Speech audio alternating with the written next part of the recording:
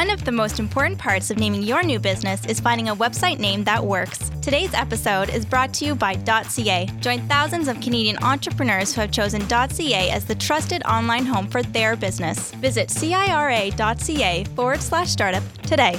And by DigitalOcean, simplifying web infrastructure by building a product that developers love. Visit DigitalOcean.com to find out more about why developers start and scale their startups on DigitalOcean. Use promo code StartupCA for a $10 credit to get started.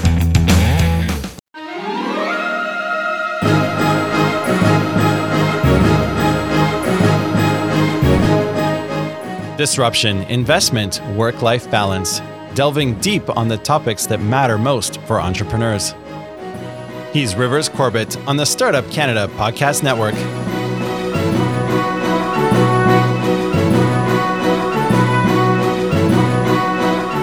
Welcome to Startup Canada Podcast, the show serving Canada's entrepreneurship community. I'm your host, Rivers Corbett. The Startup Canada Podcast is a production of Startup Canada, a grassroots entrepreneur-led movement to bring together, celebrate, and give a voice to Canada's entrepreneurship community. On the podcast, we speak with the movers and shakers of Canada's entrepreneurship community and explore themes in entrepreneurship, startups, investment, innovation, and what I think is the most important thing, impact. The podcast is brought to you by Intuit QuickBooks, your partner in starting and growing a financially fit and fundable business. You can check them out at startupcan.ca/finance to sign up for a startup finance bootcamp near you, and to get 50% off QuickBooks online for your business. An awesome deal. So as part of our Masters series today in the Spotlight, we have a well-celebrated entrepreneur, investor, philanthropist, and mentor, Gerry Pond. He's a veteran of Canada's ICT sector, having started many successful ventures in Atlantic Canada, and I have been fortunate enough to be a spectator of many of his professional and personal contributions to the region. A real class guy. He's also the co-founder of the Pond Desponde Center at the University of New Brunswick and the co-founder and chairman of the incubator called East Valley Ventures. In 2014, he was awarded with the Startup Canada Lifetime Achievement Award. Gerry, it's great to have you on the show and to be interviewing you again. The last time we chatted, you had been nominated from Atlantic Canada's representative for the Lifetime Achievement Award. And at that time, we had talked about what's next, because if it's the Lifetime Achievement Award, well, what's next? So what have you been up to for the past year? Well, that's a good question. You sound like my boss. Asking me a question like fantastic. That. Yeah, what have you been doing, Gerry? Yeah, right. What have you been Where up? the heck have you been? In some ways, the same thing. Trying to advance the cause of a number of companies that I've invested in with my colleagues, yes. And also improving the ecosystem here in Atlantic Canada. I do reach into the rest of Canada, but most of my activity is in Atlantic Canada. So I've been doing more of the same. I was fortunate enough to be awarded a BDC Entrepreneur Leadership Award. Fantastic. For Canada. So I guess I'm still considered to be in my lifetime. Yeah, or the next lifetime, which is still 2015, I guess. So congratulations. That's just awesome stuff and a real testament to what you're doing. And I know that, poverty reduction, social entrepreneurship, and education are key parts of your personal mandate. And I know professional kind of ties into that also. Do you think that entrepreneurship can reduce poverty and fix other social issues in Canada? Well, by all means, and entrepreneurship, of course, is an approach to solving problems. And so whenever you have any kind of problem, including those related to income, lack of income and poverty, whatever you want to call it, yes, it can, because it's a problem-solving model. And it uses resources wisely and sparingly. And these are all characteristics of entrepreneurship, and we need entrepreneurs and the entrepreneurship model focused on the world's issues, including poverty. No doubt about it. So poverty, if there was one key area that entrepreneurship could be bridged to assist poverty, what would you say is the one that we should focus on, say, in the next 365 days or more? Well, most people who are running a business usually around a hobby. So we would refer to this as micro entrepreneurship. And we find the first thing that is important that people achieve some level of self-employment, if you will. And they do that from their basement, as expression goes, or a small storefront, perhaps in a small group. We usually find that women are better at that than men because their approach to the startup world is a bit more around doing skill sets that they already have and employing those skill sets in the neighborhood that they live in. Yeah, that's very interesting. I've been hearing, reading a lot of statistics lately that women actually the potential for success in entrepreneurship is significantly higher from a female perspective than a male perspective. And anything you can tie around that? Is it because of their personalities, their attention to detail? What's the characteristic that you're seeing? Well, unfortunately, what happens in many of our high-risk neighborhoods would be that women are, in fact, looking after the family unit, the children. Right. And that's a characteristic of low-income neighborhoods. And so, therefore, the woman is the one that is striving to make ends meet and has pressure on them to do something about that and to get, shall we say, off of the social assistance model and back in with some type of pride and self-worth. So the getting that journey started, how do the initiatives that you're involved with knock on the door and then get welcomed in the door to begin to take people that are in the poverty state, male, female, to say, yeah, okay, I'll give that a try?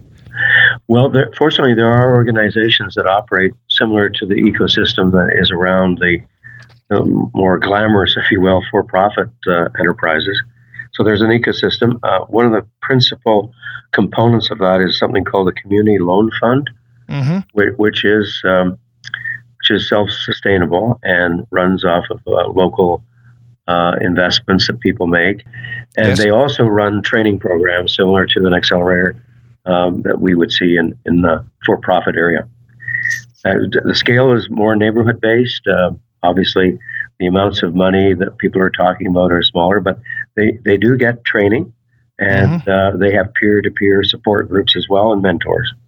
Very similar. Yeah. And they got to pay back the loans or the seed funding? They will, in some cases. In most cases, they pay back the loans for sure. Yep. They may get a small grant, as we would from a government organization. Right. And they may get some breaks in other ways, assistance in kind.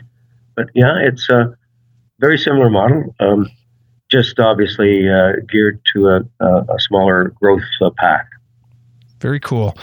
Well, that leads us very nicely into the next question. You've founded and funded countless successful organizations over your career, and like any good entrepreneur, I'm sure you've had your struggles and challenges along the way and continue to have those. And I had a conversation a little earlier today with Mr. Frank O'Day, and we were talking about the swamps along the way. And I know that they're just not overnight success stories, that's for sure. For you, what distinguishes the good startup ideas from the bad ones?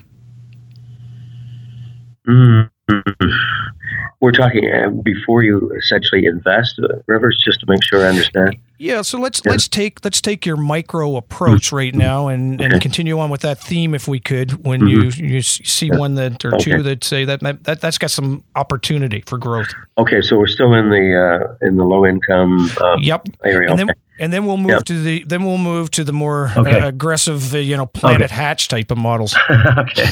Well, it's not much different, really. It's the ideas tend to be, people aren't trying to change the world in these models. So they're trying to introduce a discipline around providing a service, usually, or a product that they might build, like jewelry.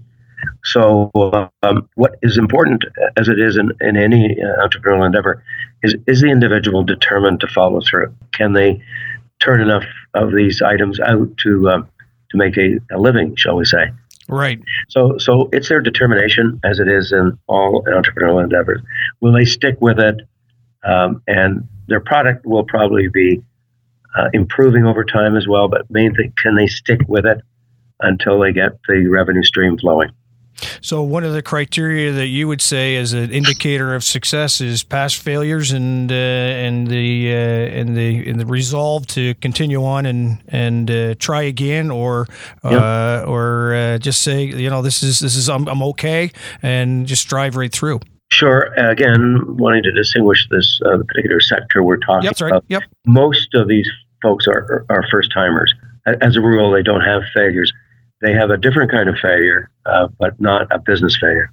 Okay. Well, let's kind of move to that higher volume stuff that's happening for guys like Kumar on a Smart Skin. Mm-hmm. Let's talk about those level of ideas, because that's a way out there idea when it came to fruition and still continues to have great success. Ideas that are at that level. What kind of distinguishes good ideas from bad ideas?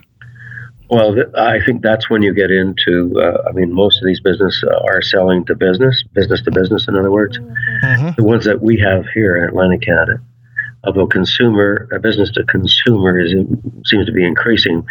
But on the enterprise side, it is obviously customer validation. And validation is usually supported with a sale, right? So right. I think this helps me, it improves productivity, and I'm going to buy it, and I'll pay you market rates for it. Right. So we're beyond pilots. You got to get beyond pilots, get beyond trials, and into essentially testimonial sales. And from there, it's about how to sell internationally in our case, because there's very little domestic market for most of these products that are being developed here in Atlantic Canada. And so it's the continuation of those sales. And international sales is a very tough environment. Mm-hmm.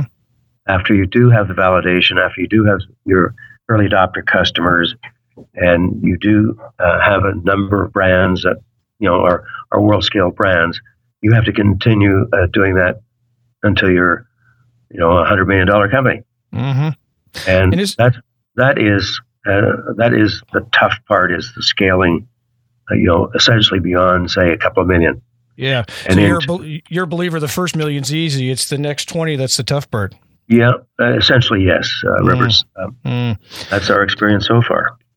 Very interesting. The people who you have come in touch with, and I know you touch many of them, a lot of them learn from failure. And what dialogue do you offer those entrepreneurs coming off a failed idea or a venture or a deal? Well, it's a bit the same advice you'd give somebody who was in a car accident. After you're get back in the car and drive again. Yeah. So it's essentially the same thing. You can't become timid and afraid because you fail, and then you go into, well, what did you learn? But it's getting on with it, getting over it. There's a period of decompression, we refer to it as. I don't know if that's psychologically correct or not, but right. That's what we call it. Right. And you want to make that as short as possible by getting back in the game and putting things behind you, as the expression goes. So it's about not dwelling on the failure. So you talk about that car analogy about getting up and getting going. I mean, I live in Atlantic Canada. I know the culture here. You've been around a little bit longer than I have. Why is it that, not a lot, by the way, why is it, Gerry, that our society and our region just has a hard time saying, good for you, you failed and you tried again? It's always like a one and out game with the culture in New Brunswick and the Maritimes. And why is it that we're like that as a culture? And I think ultimately prevents people from getting back on that horse again, or in the wrecked car, in the new car again. I really don't know, obviously, because if I did, I'd be out fixing it. Yeah. I guess a theory might be that we're in a what you might call a put down society. Some people would call it worse than that. They would refer to things like a backward society, a yesterday society. You even go to losers, something like that. So the psychology here is a negative psychology. The region is a have-not region. We have trouble getting to the mid, let alone to the top of any statistics on economic development, on education, on health, whatever, you name it. So, like, we're the bottom quartile guys. And when you're in that environment, you lose your confidence. Right. And so failure represents another whack on the head. Yeah. On top of what you're getting, not because you failed, but the whole region has failed. And it's right now in the talk in Atlantic Canada. I say that word, with considering Newfoundland and Labrador as part of the group here. It's a talk of failure. It's a region of failure, and it's getting pretty nasty right now, quite frankly, with the way things are not rebounding after the last recession, and we may be heading into another. Hopefully, the handles are bad. Yeah. And I think that puts people in a bad spot, and they're not able to cope with failure when they have one like in their business. Yeah. So everyone gets down on them. Yeah, I don't know why though. Really, it really is amazing. I know when I talk to high school kids and I talk about failure as a part of the journey of entrepreneurs, I say, how many of you here have got a perfect mark on everything through your life of being a student? And of course, none of them raise their hands. And I say, well, did it ever stop you from going from grade 1 to 2 to 3 to 4 to 12? And it's so interesting. We live failure every day, but we just don't talk about it as much. So anyway, maybe that's all part of the solution is to talking about the failure part as just part of that journey, and maybe we can get on with it that way. I had a question for you about you getting back about this distinguishes the good startup ideas from the bad ones. You talked about that customer and that validation point of getting the customer in place. Gerry, in your experiences, is there a time period? And I appreciate, there's various sales cycles for businesses, for products and services. But is there a time that you say, you know what, it's just time that you moved on because you can't, this isn't working? And I'm saying this right across the country. Is 3 years, 2.5 years, whatever that is? Well, I do think that you have to allow time for the so-called famous pivot. I don't know who invented that word for this, but we've been doing it in a number of our companies, and so probably the outside time is 3 years. If you've say tried a couple of pivots, you're not getting traction. Time to move on. We had one company recently that was less than a year old, and they were not getting the level of customer traction. They tried different ways of doing it, and then said, rather than spend all of our shareholders' money, we're going to shut down and go do something else, which is what they did. Yeah, very cool. Yeah, well, I love it. That was less than a year. I have 2 or 3 companies that are in the third pivot. Maybe this is like baseball, I guess. 3 pivots and you're out. Yeah. That's a measurement. Well, I kind of like that on one particular company anyway. Get on to the next pivot after that. So you talk a lot about big ideas, my friend, and turning in from a failure to success focus. It's really a great an easy time to start a business, and many people are turning to entrepreneurship as a career option, whether it's right out of high school, retirement, early retirements or whatever. What are some of the big ideas that are out there now, and what might be a unique selling point within those ideas? And let's kind of get into that imaginary world of Gerry, and I know that there's some in there because I've heard them come out of you. Well, look, the one that has seems to get a lot of the headlines is an area that's rather nebulous. It's called big big data. Some people will tie it to the Internet of Things. I notice a lot of divisions of large companies are being named the division of a division around the Internet of Things. So if you boil it down, and we have a number of companies in those spaces, this is about collecting large volumes of data and using it to manage whatever you're doing better, faster, etc. And it works, and it's very pervasive.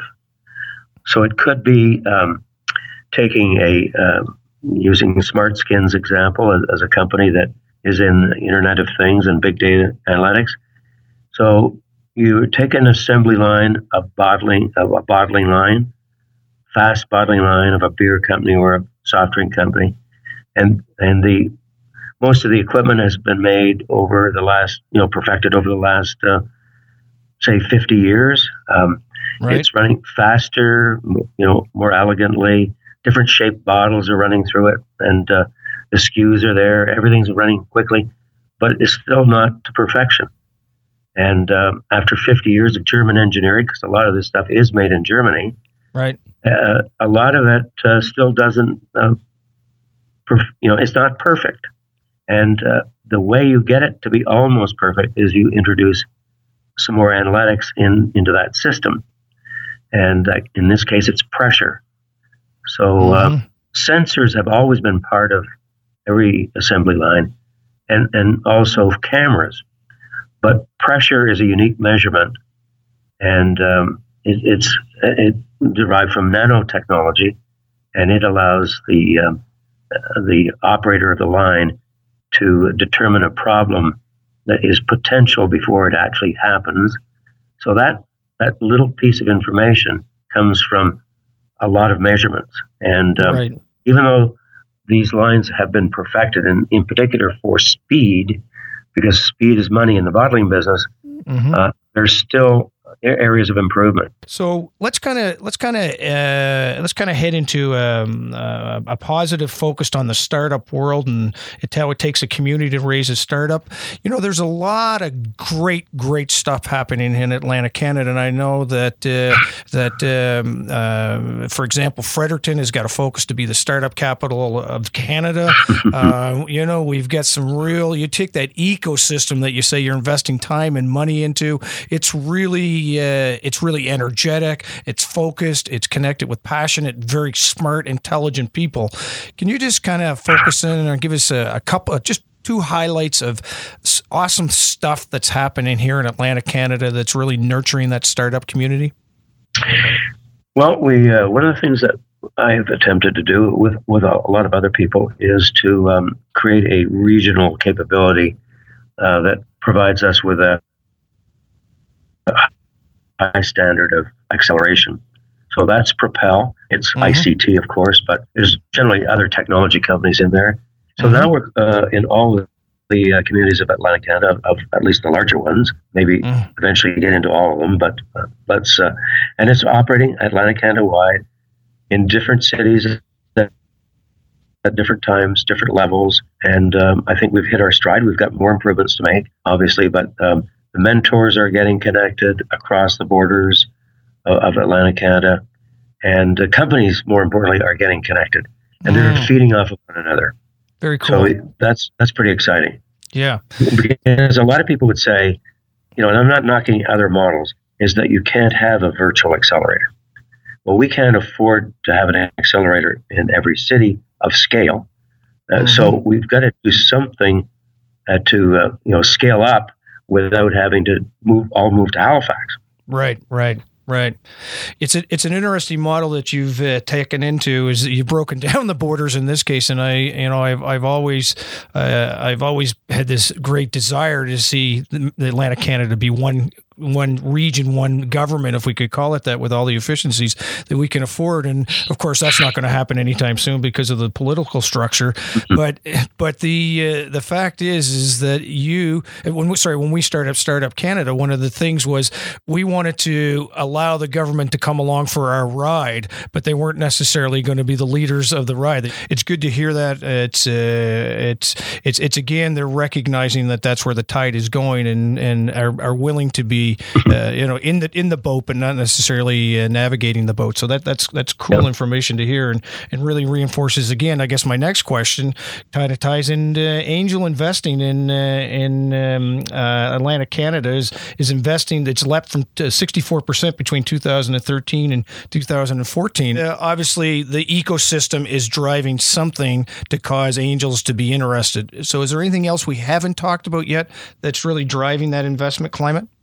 Well, I think one of the things that drives more angels is that there is more money being made by investing in these companies, like these exits that we've had, QN Labs, Radian 6, Go to Instant, have created millionaires.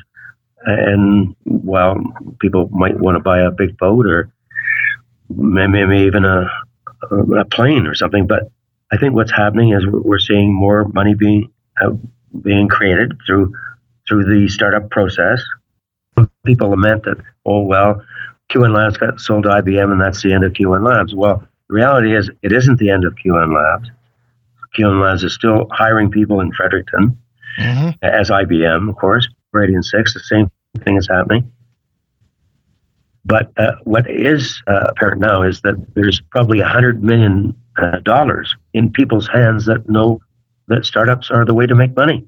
Well, it's I think what I like about it, and I know that I have reaped some benefit from the Q1 sale myself and investing in businesses that I'm involved with. So I'm a true testament to that type of thing. And I know the other thing is it's a darn good place to live from a quality of life perspective. So to have that money stay here makes perfect sense for me because the people are here and the opportunities are here. So I have one more question for you, my friend. If you were going to write to yourself 30 years ago with one or two nuggets of advice, which 30-year less Gerry is going to go on his journey, what are those pieces of advice you'd give to 30-year younger Gerry? I guess the letter to myself 30 years ago. It would be in this area of, for lack of a better word, determination. And I thought my father was a pretty determined guy, and he kept pointing out to me that, all the things that you work hard for are the things that are the most rewarding. And I wasn't sure I fully understood all that, but we've had quite a few failures. We've learned to deal with those. So that would be the other piece. Learn how to work hard, be able to handle your failures because you're going to have a pile of them. Yeah, you're going to have a pile of them. And it's interesting you say the word logical as part of your answer. I've totally agree in the hard work ethic, but I like to combine that with being smart while you're being that hard work. It's no fun being a busy idiot. Yeah. So that's so true. Well, Gerry, we've done a good job getting through this interview, and I can't thank you enough for your time, sir. It's been a pleasure as always, whether it's doing this or face to face, and keep doing your magic in Atlantic Canada. And so thank you very much. Pleasure. My pleasure. Nice to talk to you again. Thank you, sir. Well, that was Gerry Pond, entrepreneur, investor, philanthropist, and mentor here in Canada's East Coast. Gerry is the 2014 recipient of the Startup Canada Lifetime Achievement Award. And speaking of which, he's also an adjudicator of this year's award. So you can submit your nominations today at startupaward.ca. You're listening to Startup Canada Podcast, the show serving Canada's entrepreneurship community. Startup Canada is your doorway into Canada's entrepreneurship community. Be sure to check out startupcan.ca for the latest community news and upcoming events, like the popular Startup Chats on Twitter every Wednesday and Friday, 12 to 1 Eastern Time. And if you want to hang out with me, what I'm doing, I love helping entrepreneurs. You can find out stuff at riverscorbett.ca.